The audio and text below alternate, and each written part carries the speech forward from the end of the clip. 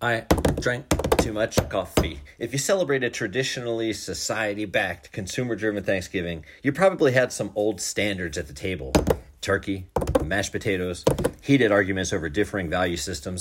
But I heard a lot of people talk about their plans to make their own dish and not share it after the holiday. A green bean casserole, an apple pie all to yourself, not planning on sharing it with anyone in the household. What did you make to go with someone else's thoughtful leftovers?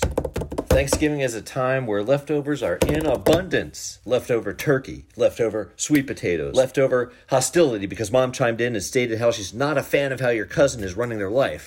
Thanksgiving seems to be a time of making ourselves happy and being confronted with it by others. It's a time for people to weigh in on the scale, weigh in on your family members' poor relationship choices, and weigh in on how colonizers fucked up a lot of lives. Honestly, if now the thing we're doing to satisfy ourselves is just gorging on a dish we made for ourselves, that's a lot better. Happy Thanksgiving.